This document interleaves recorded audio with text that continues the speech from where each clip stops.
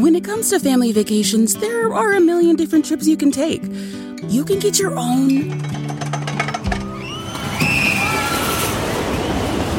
trip to Texas. Or if you prefer a vacation from your family, you can always get your own leave the kids with grandma trip to Texas. So go to traveltexas.com/get-your-own for the only trip to Texas that matters. Yours.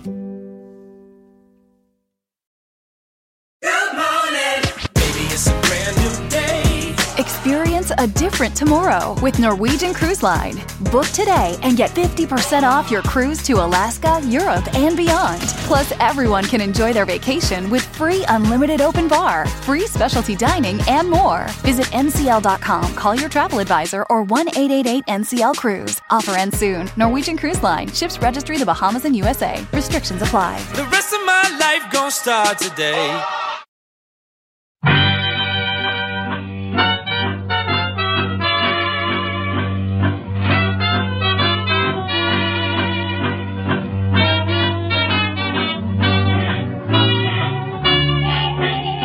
Brett McKay here, and welcome to another edition of the Art of Manliness podcast. Well, camping is one of America's favorite pastimes. About 50 million Americans head out into the wilderness each year to refresh and reinvigorate themselves. And while it may seem like camping as a recreational activity has always been around, camping as we know it today is actually relatively new. For most of human history, camping is what you did during war or on a hunting or fishing expedition. It wasn't something you just did for the fun of it, just in and of itself. So how did camping become a modern pastime? My guest today explores the answer to this question in his latest book. His name is Terence Young, and his book is entitled Heading Out, A History of American Camping. Terry and I begin our show discussing how camping got its start as an anti-modern revolt after the Civil War, and the New England minister who wrote a book that would kickstart the camping craze in America in the 19th century. Terry then shares how businesses responded to the growing number of campers in America by creating and marketing products and goods to make camping easier, and how these products began a debate about which sort of camper is the most authentic kind, a debate that remains ongoing today. We end our conversation talking about the rituals of camping, why all campsites in America look exactly the same or pretty much, and the state of camping in America today. This is a great episode to listen to on your way to a weekend camping trip or when you're dreaming of your next outing on the way to work. After the show's over, check out the show notes at aom.is/headingout. Terence Young, welcome to the show. Oh, thank you. It's great to be here. So you wrote a history of one of my all-time favorite activities, camping. And after reading this book, I'm looking at camping now with completely new eyes. Like, I'm looking at campsites differently because I know why campsites look the way they do and why there's like the one-way loop and all that things. But what I found most interesting about this book was that for some reason, I've always thought of camping as sort of this recreational activity, right? This sort of thing that humans have always done for fun for a long time. But then when you think about it, it's like, that doesn't make any sense. But so you point out in the book that camping for the sake of camping is actually a relatively new concept. So when did camping become just an activity that people just did for the sake of doing it? Well, as you say, Brett, camping is, in a sense, is ancient, right? As long as there have been people have camped, but they didn't camp for fun. They camped because they had to. The idea of camping, actually the word comes from the military word campaign, to engage in a campaign, and they had to set up encampments. And so there were camps, like Camp Lejeune or things like this. Camping as a recreational activity in some ways initially came along, at least in America, with hunting and fishing. But hunters and fishers would go out to do that, to hunt and fish, but they had to camp as a kind of, adjunct to hunting and fishing. It's only after the U.S. Civil War ended in 1865 that we start to see people going camping just to camp, that they might hunt and fish, and there were still many people still going hunting and fishing and then had to camp. But this is when we first see this, the appearance of the idea that camping itself is a form of recreation. So I'm curious, what was it about postbellum America, the cultural milieu of it, that made people start camping just for camping's sake? The northern part of the country boomed. the economy boomed and industry was growing, and the cities like New York, Boston, Hartford, Philadelphia, they were growing very rapidly in population and getting much larger. Along with this industrialization and urbanization of America came a lot of regulation, a lot of pollution, noise, smoke, things like this, a lot of crowding, a lot of strangers that people didn't know. And this was all new to Americans. There had been cities like New York before the Civil War, but they'd largely been relatively small, and the vast majority of Americans had lived in small towns and on farms and, tiny settlements and stuff. And this new experience caused a sort of, I would say, identity crisis, if you will, amongst people who weren't sure, who am I in a way, and is this still America? And one of the things, amongst many, that they turned to was camping. Camping going back with this kind of romantic idea of nature as relief, as whatever solution, anodyne to their sense of like, oh, am I really in the right place being here in the city? They didn't want to leave the city because that's where the jobs were, that's where the money was, but they wanted some relief from the city, and camping seemed to fill the bill. Right. So in a way, it was sort of an anti-modern revolt in a sort of, Yes. But yeah, you said that this was among other things. This was sort of, besides camping, I know during this same period, people got really into arts and crafts. It's like when the arts and crafts movement started in Europe and America, and people were all about, I'm going to build things with my hands, and rustic things are great things because, it's not tainted by urbanization or technology. Mm-hmm. Yeah, that's right. And we do, one of the reason the arts and crafts movement rose was because people were increasingly in jobs where they didn't make anything from beginning to end. Right? They, made a part that was assembled into something larger. And so they didn't necessarily see completion to their actions. And they became enamored of this idea of doing things themselves and having control and finishing something. And camping's a part of that whole larger movement. Right. So one of the most influential individuals in the sort of kickstarting the camping movement in America, never heard of this guy, but he's a pretty interesting character. His name is William H. Murray. What was it about his book that he wrote? It's called Adventures in the Wilderness that helped kickstart the camping craze. Well, Murray, for a little background on him, Murray was a Congregationalist minister from Boston. He was actually the head of the Park Street Church, which is probably the most significant, or was the most significant, congregational church in America. He was a graduate of Yale. He was a very educated gentleman. He was a very enthusiastic outdoorsman. He especially loved canoeing. And the thing about his book is, I think, kicks off camping for a number of reasons. One, it's accessible. It's still in print. It's well written. He's funny. He's sort of self-reflectively funny. But most importantly, unlike anybody before him, he basically came right out and flatly said, well, how do you camp? He told people how to do it. Writers before him hadn't really said that. They just assumed everyone knew how. And of course, most urban people in 1869, when Adventures in the Wilderness was published, most urban people, they didn't have any idea about how to go camping into the wild. They lived in the city. His book told them how, you needed to go here, do that. He told them where to go into the Adirondacks in particular, and he told them why. And I think that why was also very important, because what he did was he addressed the anxieties that urban people in the post-Civil War era were feeling. He came right out and said, yes, the reason you don't feel good is you work in an office, it's crowded, your boss is a pain, these sorts of things. And he was the first one to come right out and say it. And he was a minister saying this. And I think it gave him a lot of clout It's a combination thing. Well-written book, useful book, informative book, and one that explained why you'd want to go camping. And people took him at his word and immediately took off and started camping. And how much of an impact did this book have? Like, how many people started camping because of him, and how did it change the Adirondacks and the economy there and just the amount of people there?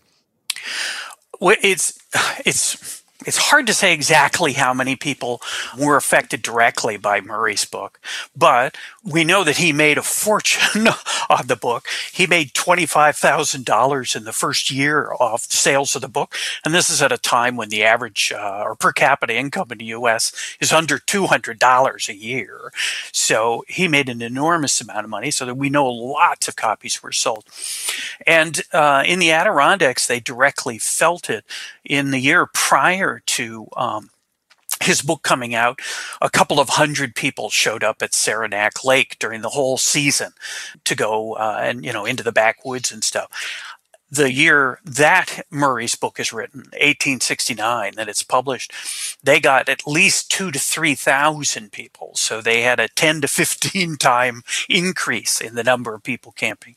And then the following year, 1870, there was at least 5,000 people or more show up. So this is a tremendous increase in the number of people going to the Adirondacks. And what was camping like at this time? I mean, who were the type of people going, and how did they get there, and what kind of stuff did they bring for them to camp?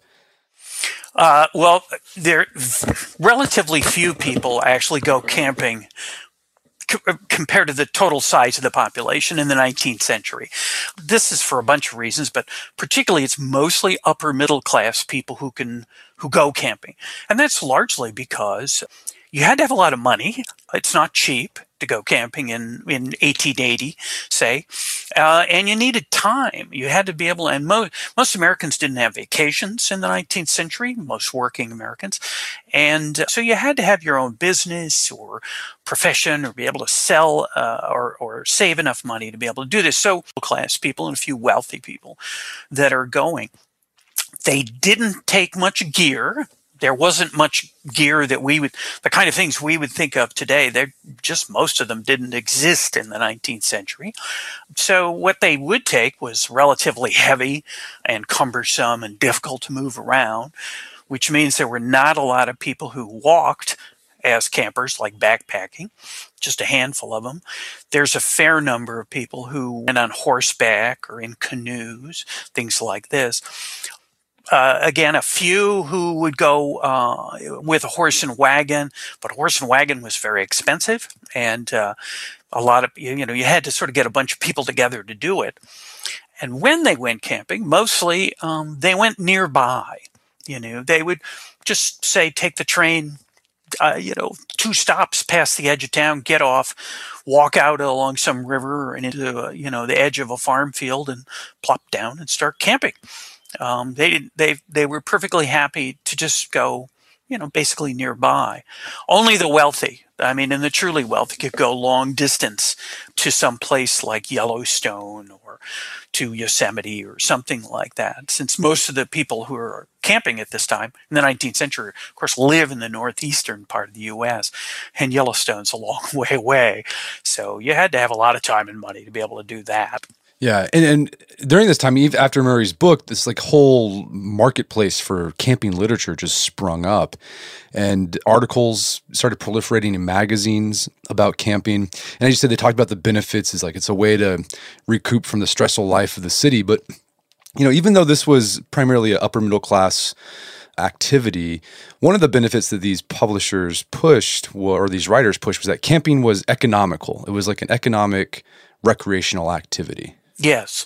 Yeah. It is a common trope you hear, because I'm sure people were cautious. Somebody say, well, you should go camping for, 2 weeks or a month. And they're going, yeah, but that's extra cost, And so there was many, as you point out, there are many articles that were published saying, oh, no, it's so inexpensive to go camping that in fact you can keep your house and go camping, and your overall expenses will be reduced, or at least no higher than what you're already experiencing, because You can catch your food. You can go out and catch fish. You don't have to buy meat, something like this. You don't need to buy fuel. You could just get the fuel from the forest or something along those lines. So, yeah, there was a lot of effort to sort of convince people to don't worry, this is not going to cost you a great deal of money. And also it's in the light of people who, of this class, who one of the things they would typically do on vacations, if they had the time and money, was they would go to hotels, say, in Saratoga or something like this. And that's very expensive to do, to have a room for 2 weeks and eat at one of these places. And so camping, the people who promoted camping were situating it in this sort of like, yeah, you can do all those things, but you'll do this, you'll have a better time, and it won't cost you so much. And so, as you said, they just kind of plopped their tent wherever. So at this time, there still wasn't an infrastructure for camping. Did conservationists at that, because this is when the conservation movement was starting to pick up, were they concerned about the effect that campers were having on the environment and on forest because of their sort of indiscriminate camping? Generally speaking, no. I've come across very little in the, kind of like be careful or anything like that, or gosh, we have to control the campers. Although having said that, there are people who do note that there's problems from this. The Forest Service, when it first gets money, the U.S. Forest Service, when it first gets money to develop camping facilities, it does so as an effort to prevent fires. Or the Park Service, in one of the things the Park Service did, the rangers did most commonly at first, was give people tickets for leaving fires unattended. Fire was a particularly special concern. And John Muir, again, as unsurprisingly, one of the things he noted in the late 19th century was that campers were polluting streams. He was one of the first people to sort of mention it. And in fact, used it as part of his campaign against Hetch Hetchy in Yosemite Park. But generally speaking, conservationists didn't seem much concerned with the impacts of campers. Yeah, and they might have probably liked it because they got people in nature and maybe helped promote the cause a bit. They're like, oh, this is nice. Yeah. So we had all this proliferation of campers in the middle to late 19th century. How did the market respond to America's camping craze? Because whenever there's a craze in America, there's always a company out there trying to capitalize on that. So what sort of businesses popped up during this time that catered to campers? Well, I think you can sort of put them into three kinds of groups. One is there were lots of small companies popped up to provide all sorts of items, whether those were, say, imagine, if you will, before there's much camping equipment, people had to mostly bring plates that would be ceramic, or they would bring, cookware that didn't nest or fit into each other and stuff. So initially, companies sprang up to sort of say, okay, look, we can sell you cutlery that fits inside your cups, which can be stacked in together, and all of these pots and pans, they can all be nested together. And these companies tried to provide greater convenience and comfort, and they made all sorts of things, all kinds of efforts at cooling, ice chests. There's ice chests in the 19th century. Cookware in particular is one of the things that people go after. Clothing, manufacturers are trying to provide tents. But most of these companies, they made a product and then they pretty much disappeared. They didn't last very long. For whatever variety of reasons. In addition to them, there were businesses which which already had a product, and then recognized that their product had a new market, potential for a new market, that was campers. So, for instance, Ivory Soap, which was the company that initially made Ivory Soap, begins in 1840, long before camping, and they're selling soap to, people in homes and stuff like that. But then in the mid to late 19th century, campers come up, and Ivory starts promoting its product to campers. It's clean. It can clean anything. It floats. You're not going to lose the bar of soap if you start washing in the stream. And there's a variety of these kinds of companies. Eagle brand condensed milk is another one. And that again and again, they say, we have a product. Let's market it to campers too. And a lot of these, you can still, if you go into camping supply stores or sporting goods stores, you still find products made by companies that generally you don't think of as camping companies, but they make a product that fits camping and it gets sold in a sporting goods store. And then lastly, there are those businesses which sprang up and continued and lasted. They sprang up to make a product for campers, and they've lasted all the way through. And the one I always think of that I remember most is Airstream trailers, say.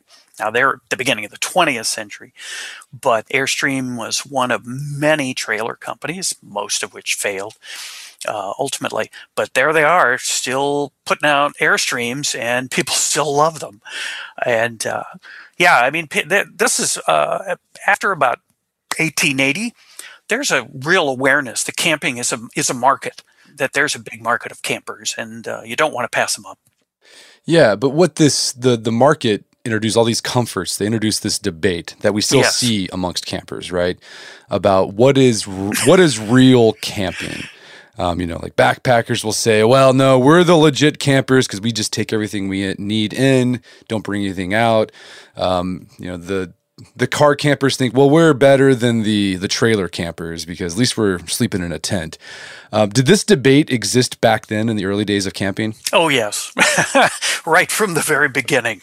I think if we recognize or if we accept the idea that camping is a sort of anti-modern activity, and that part of the modern world is technologies. One of the reasons I think campers divide along these different lines of modes: backpacking, trailer camping, canoe camping, car camping. I think one of the reasons they do that is they're willing to accept different levels of technological presence in nature with them, and that tension has never ended. I mean, totally. I feel it myself. I love to go camping, and I'm sure I've made more than one, observation that, well, I would never use that kind of equipment or something. But camping is camping is what campers do. If they're happy with it and they feel good about it and it satisfies them, I think we have to accept that, it is camping. Might not be the kind of camping I or somebody else would care to practice. And maybe I wouldn't feel the pleasure and the relief and, release from camping in somebody else's mode with a trailer or with a backpack or whatever. Nevertheless, I think it's clear that the people who do use those kinds of technologies, they are enjoying themselves. They are having a good time. It does work for them. But it doesn't make them any more satisfied with the other kinds of camping. Right. There's a lot of ritual around camping, even today, right? Like first thing you do, you get to a spot, you pitch your tent, then you get the fire going, then maybe you have a chuck box, you get that going. Were these rituals started back in the 19th century when camping was first getting going? In the 19th century, there's not so much of that. But in the 20th century, at the very beginning, late end of the 19th, very beginning of the 20th century, it starts to appear. You start to see it in magazines and in how-to books and stuff like this, because you start to see articles appearing in, say, wintertime in a magazine, Ladies' Home Journal or something like this, Popular Mechanics or something, talking about, well, now summer's coming. You want to get ready for that camping trip. You got to start planning it. You got to start thinking about it. And I think we see this this is not exclusive to camping, I think. But at the beginning of the 20th, end of the 19th century, they start to there's this literature that says imagination's the first thing you do. Is imagine where you're going to go. Then you plan it. then assemble it all, and finally, when you're going to go and get out there. But the one activity I think that has become most identified, I think, with camping, one of those rituals, which does go right back to the very beginning, is the campfire. I mean, you can see people talking about be sure to have a campfire, right in the 1870s, right after Murray's book and virtually every first early books written about camping. They'll illustrate them with campfires, people standing around campfires. It's clearly something that has a strong ritual meaning for campers, no matter what kind of mode they practice. Yeah. So what I think that was interesting too, you bring up this point, was by the early 20th century, the frontier in America pretty much closed. Like all the states that were once territories were states. Like I live in Oklahoma. 1907, Oklahoma was a state. A few years later, Arizona was a state. So there's this closing of the frontier. How did that closing of the frontier affect how Americans viewed camping? Well, this idea, which was made, widely known by Frederick Jackson Turner, the historian, 1890s. When people came to think of the frontier as closing, it wasn't until that was going away that they came to think, this is how we became Americans. The frontier was the place where immigrants from other countries, other parts of the world, other parts of America, they'd move out onto the frontier, and even if they weren't, kind of true Americans in a way, the interaction between them and the frontier left Americans behind, that it created Americans. So it was people interacting with the American frontier.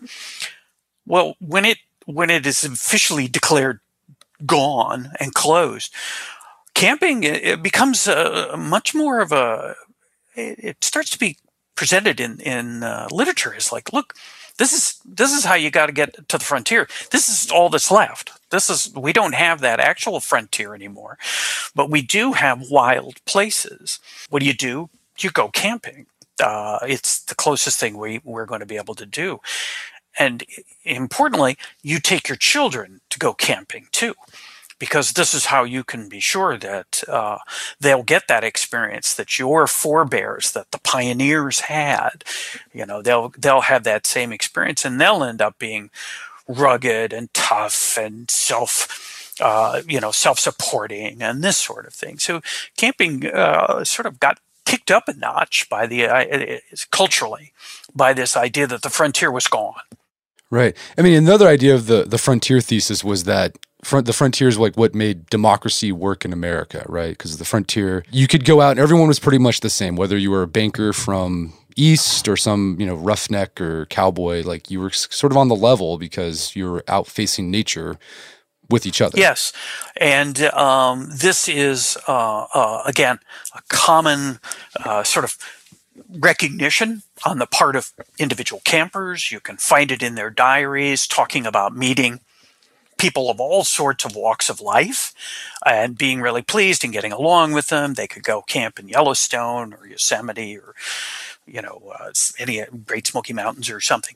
And they would meet these people, and they all came back feeling like, yeah, I'm an American, they're an American. We're all Americans here, out here in the woods and doing this sort of thing. And, the parks and the forests promoted this idea, these are America's playgrounds. And by that, they mean, this is where all Americans can come, all of us. And I think that notion still persists. This is my own experience with camping, is that you get out, you get your campsite, and people will just come up and chat with you, take a look at your gear, offer you things, be very helpful.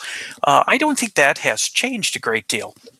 But it's definitely something that appears at least in the early 20th century, if not earlier. Right. So probably by the mid-1920s, the car had become a mainstay in America culture. How did the car pretty much pour gas on the camping flame in America? The automobile transformed camping. The automobile, initially was a plaything for the rich. It didn't have much effect until through through 1910, give or take. But then Henry Ford, to his, everlasting credit, he figured out how to make automobiles cheaply and in mass numbers. And people took to cars like crazy, and the number of people who could camp skyrocketed. The automobile really made camping available to anybody who could afford a car. And there were a lot of used cars in short order.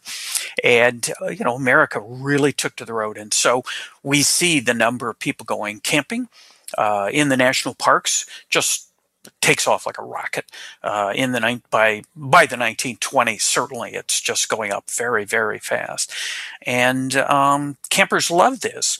They didn't see the car, at least most campers, they didn't see the car as some sort of, inappropriate invasion of the woods or desert or wherever, but rather they saw it as something that facilitated their ability to get into the wild. That is, if nothing else, it could take them to the edge of some roadless area, but it did allow them to go into such wild places, which for the average person seemed very wild. So the automobile had a huge effect, tremendous effect on camping. And I'm sure the debate between what was real camping only intensified. I bet all the canoe campers were like, "Oh, these car campers, they're ruining the scene here with their cars." Oh yes, the automobile probably indirectly is responsible for the creation of wilderness in America and the prompting of a lot of backpacking and, as you say, a lot of canoe camping as well. This was these people who were supporting of backpacking and wilderness and canoe areas and protected lake areas and stuff. They saw the automobile as an invasion by people who just took advantage of the ability of the car to get anywhere and were just creating roads anywhere, getting the government to do that. And they then, pressed to get wilderness areas protected for backpackers or wilderness areas for canoe campers. So, the automobile, it very much facilitated the number of campers, but in reaction to that, the automobile also ended up creating places for backpacking and canoe camping too. And the automobile, one of the things it did as well is it pretty much created the infrastructure of camping that we see today. Like you go to any campsite, whether it's a state park or national park, you're going to see this pretty much the same thing. You're going to see like a restroom facility. You're going to see a table, like a cement table or wooden picnic table with a grill, predestined or preset campsites. You'll see showers, and you'll see like the ubiquitous one-way road that goes through. And this started in about the 1930s, right? With E.P. Meineke, is that his last name? Meineke. Yeah, it's Meineke. Yeah. Tell us a little about him. Well, if you just before the 1930s, that, as we said, camping is booming because of the automobile, and lots of campers are coming, especially to the national parks and forests in the West, and there's no regulation. The National Park Service has an approach to regulation which they refer to as indirect. That is, they don't like to put up signs. They don't like to tell you, you can't park here, you can't do this there, you can't do. They'd rather, put a rock in your way and to get you to not park there or something like that. Well, they didn't want to tell campers, don't camp in places. And so people could camp virtually anywhere in a national park, and they did. And the problem was they particularly liked to all camp in the same places, which would be like Stoneman Meadow at Yosemite or something. And they'd like to be right up against the rivers. And this was causing, killing the vegetation, polluting the rivers. Something had to be done about all of this as a result. And then there's all these cars crammed together. The Forest Service approached a gentleman named E.P. Meineke, who worked for the Department of Agriculture. He was a plant pathologist. And they said, can you help? He'd help them with other vegetation issues. And they said, look, the campers are basically killing the redwoods, the giant sequoias at Sequoia National Park and around the area. Can you help us? Meineke went, took a look, and said, yeah, you're right. All these campers in these cars, they're killing the trees because they're running over the roots. So they said, what can we do? And long story short, Meineke basically designed the modern campground. That is, like you were saying, you now have fixed roads. They're one way, can't go in both directions. You have a camping spur for your car. It's sort of a garage in the forest, if you will. There's a table sitting there. There's a place for where your tent is supposed to go. There's should be some vegetation around you. So what he did was he created a space that mimicked a domestic space, which you had to fill up. And then there were restrooms that you had to walk to nearby and water fountains or whatever, spigots, things like that nearby. This is all Meineke, and he did this basically in 1932 is when he came up with this design, which, as you said, is now just everywhere.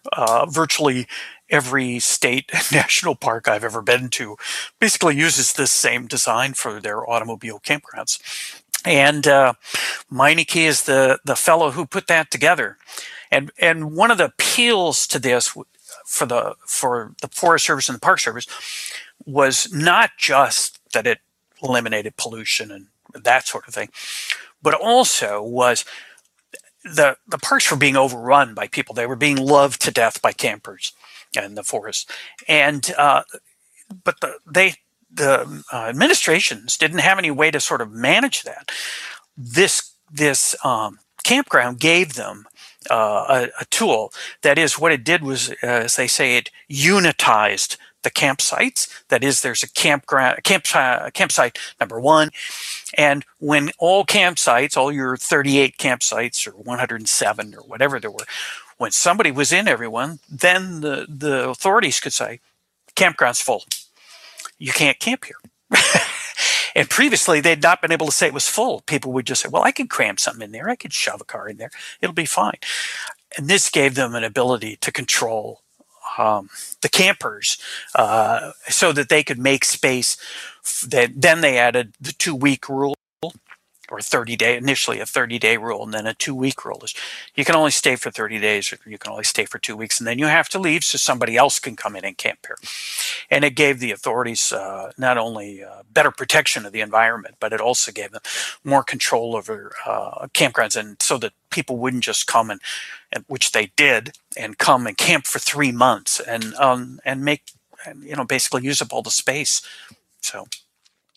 Yeah. So yeah, the car democratized camping even more. But then, as you talk about in the book, there was sort of a revolt against car camping, and this sort of emphasis on canoe camping, but also backpacking. But one of the other movements that was going on in America that coincided with this shift was the long trail movement that started with the Appalachian Trail. Then the Pacific Crest Trails. How did the long trail movement sort of put the gas on backpacking in America? Well, the people had been hiking, particularly in the Northeast, in the Appalachians. The Appalachian Mountain Club is an old organization which had been about hiking, and they had cabins and stuff like this they still do, along their trails. But in the early 20th century, 1910s, actually the first long distance trail is called the Long Trail in Vermont. And this was supported by people who wanted to go out and camp as well as hike and just walk along.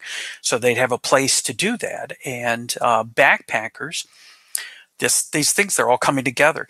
The backpackers had become more enthusiastic, and they were more active, and their gear was getting lighter in the early 20th century, and they wanted places for themselves. And so they pushed to create these long trails. And as you said, probably the best known of the early ones is the Appalachian Trail, the AT. Stretching, whatever it is, 2,000 miles. And then it was followed pretty quickly, at least by the idea of, took a little longer to complete, the Pacific Crest Trail.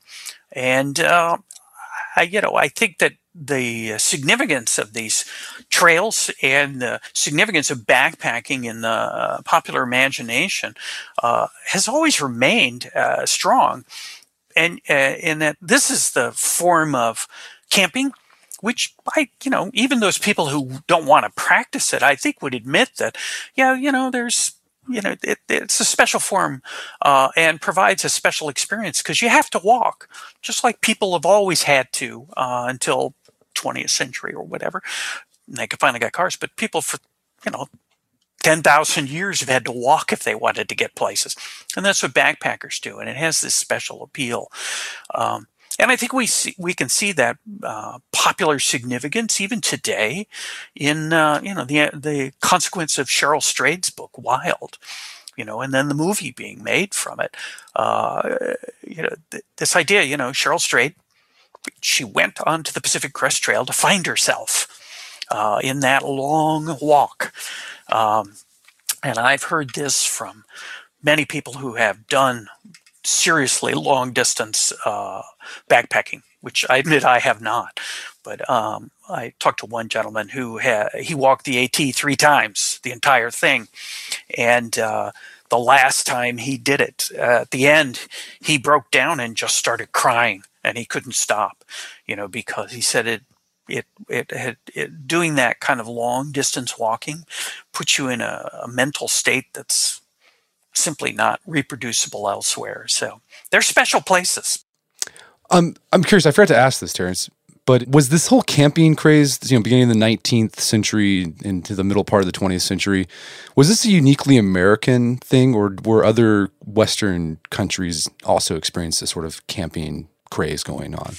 Well, camping is equally popular in Canada to Americans, and it's more or less contemporary with what's happening in the United States. I don't think it's quite as intense. The forms are practiced elsewhere, but the meaning, I think, is really an American experience. I mean, you can go to, France. French are big campers, or Germany or Sweden or, any number of places around the world, Australia and stuff. And you'll find people who are camping. But the reason they camp is, like in the case of the Europeans in particular, it's an inexpensive form of, vacation. And they'll tell you that. I mean, why are you camping? Well, it's cheap and allows us to be here. But I think to say that about American camping, just see it as something that's inexpensive vacation, misses the cultural significance that it has held for us for a long time. It's a means for Americans who don't or aren't comfortable with cities to kind of make up for having to live in them. I mean, we understand if you want to have a job and good income and all that today, you're going to more or less going to end up living in a city. But you don't have to like it. And camping is a way to kind of make up for it for a couple of weeks or whatever. And that is unusual. That's something Americans do more than anybody else. Why? You'd have to ask, if you go to Britain, why do they camp? Well, they have other reasons, but not the same as us. So what's the state of American camping today? It's still very strong. Latest surveys I've read put camping, we're talking at least a minimum of 50 million Americans, about 1/6 of the population, go camping every year. This is, it's in, when you ask people, what do you do in your leisure time? And you give them a list of things and they'll pick them. Camping almost invariably ends up in the top 10. And that's up there with watching television and going to restaurants and stuff like this. It remains extremely popular in America. At the same time, I would say it is not as significant. While the numbers are still enormous, it's not as culturally significant as it once was.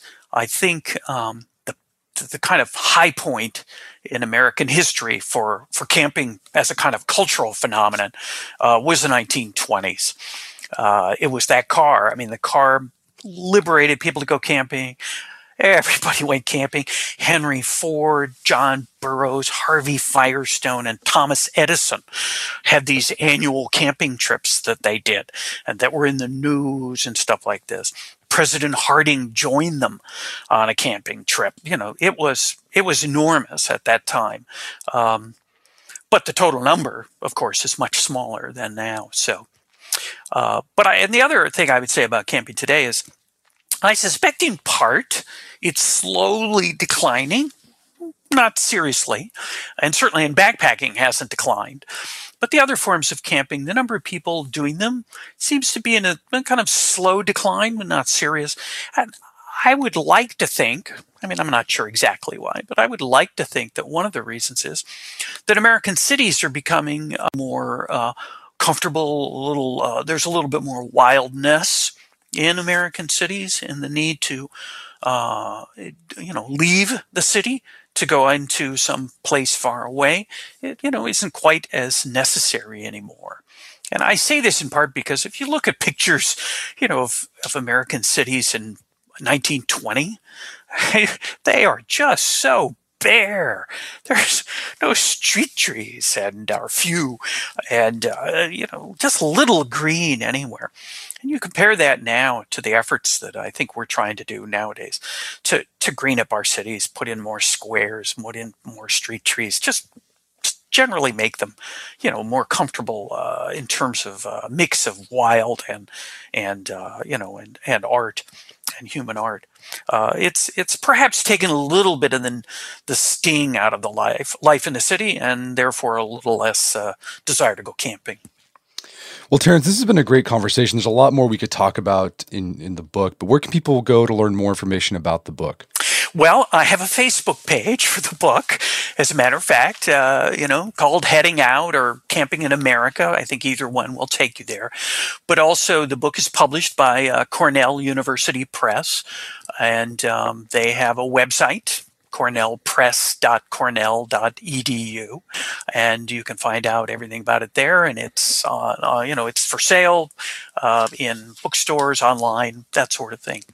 Fantastic. Well, Terence Young, thank you so much for your time. It's been a pleasure. Oh, it's been a real pleasure. Thank you for asking me to be here. My guest today was Terence Young. He's the author of the book Heading Out, A History of American Camping. It's available on Amazon.com and bookstores everywhere. Also, check out his Facebook page where he posts about camping. It's called Heading Out there. And you can also check out our show notes at aom.is/headingout, where you can find links to resources where you can delve deeper into this topic.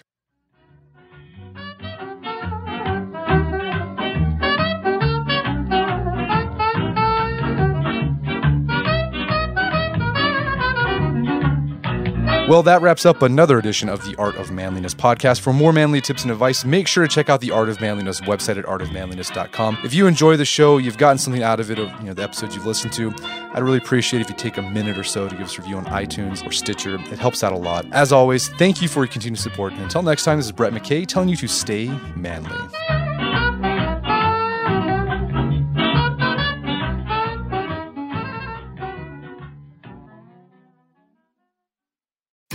When you visit a state as big and diverse as Texas, there are a million different trips you can take.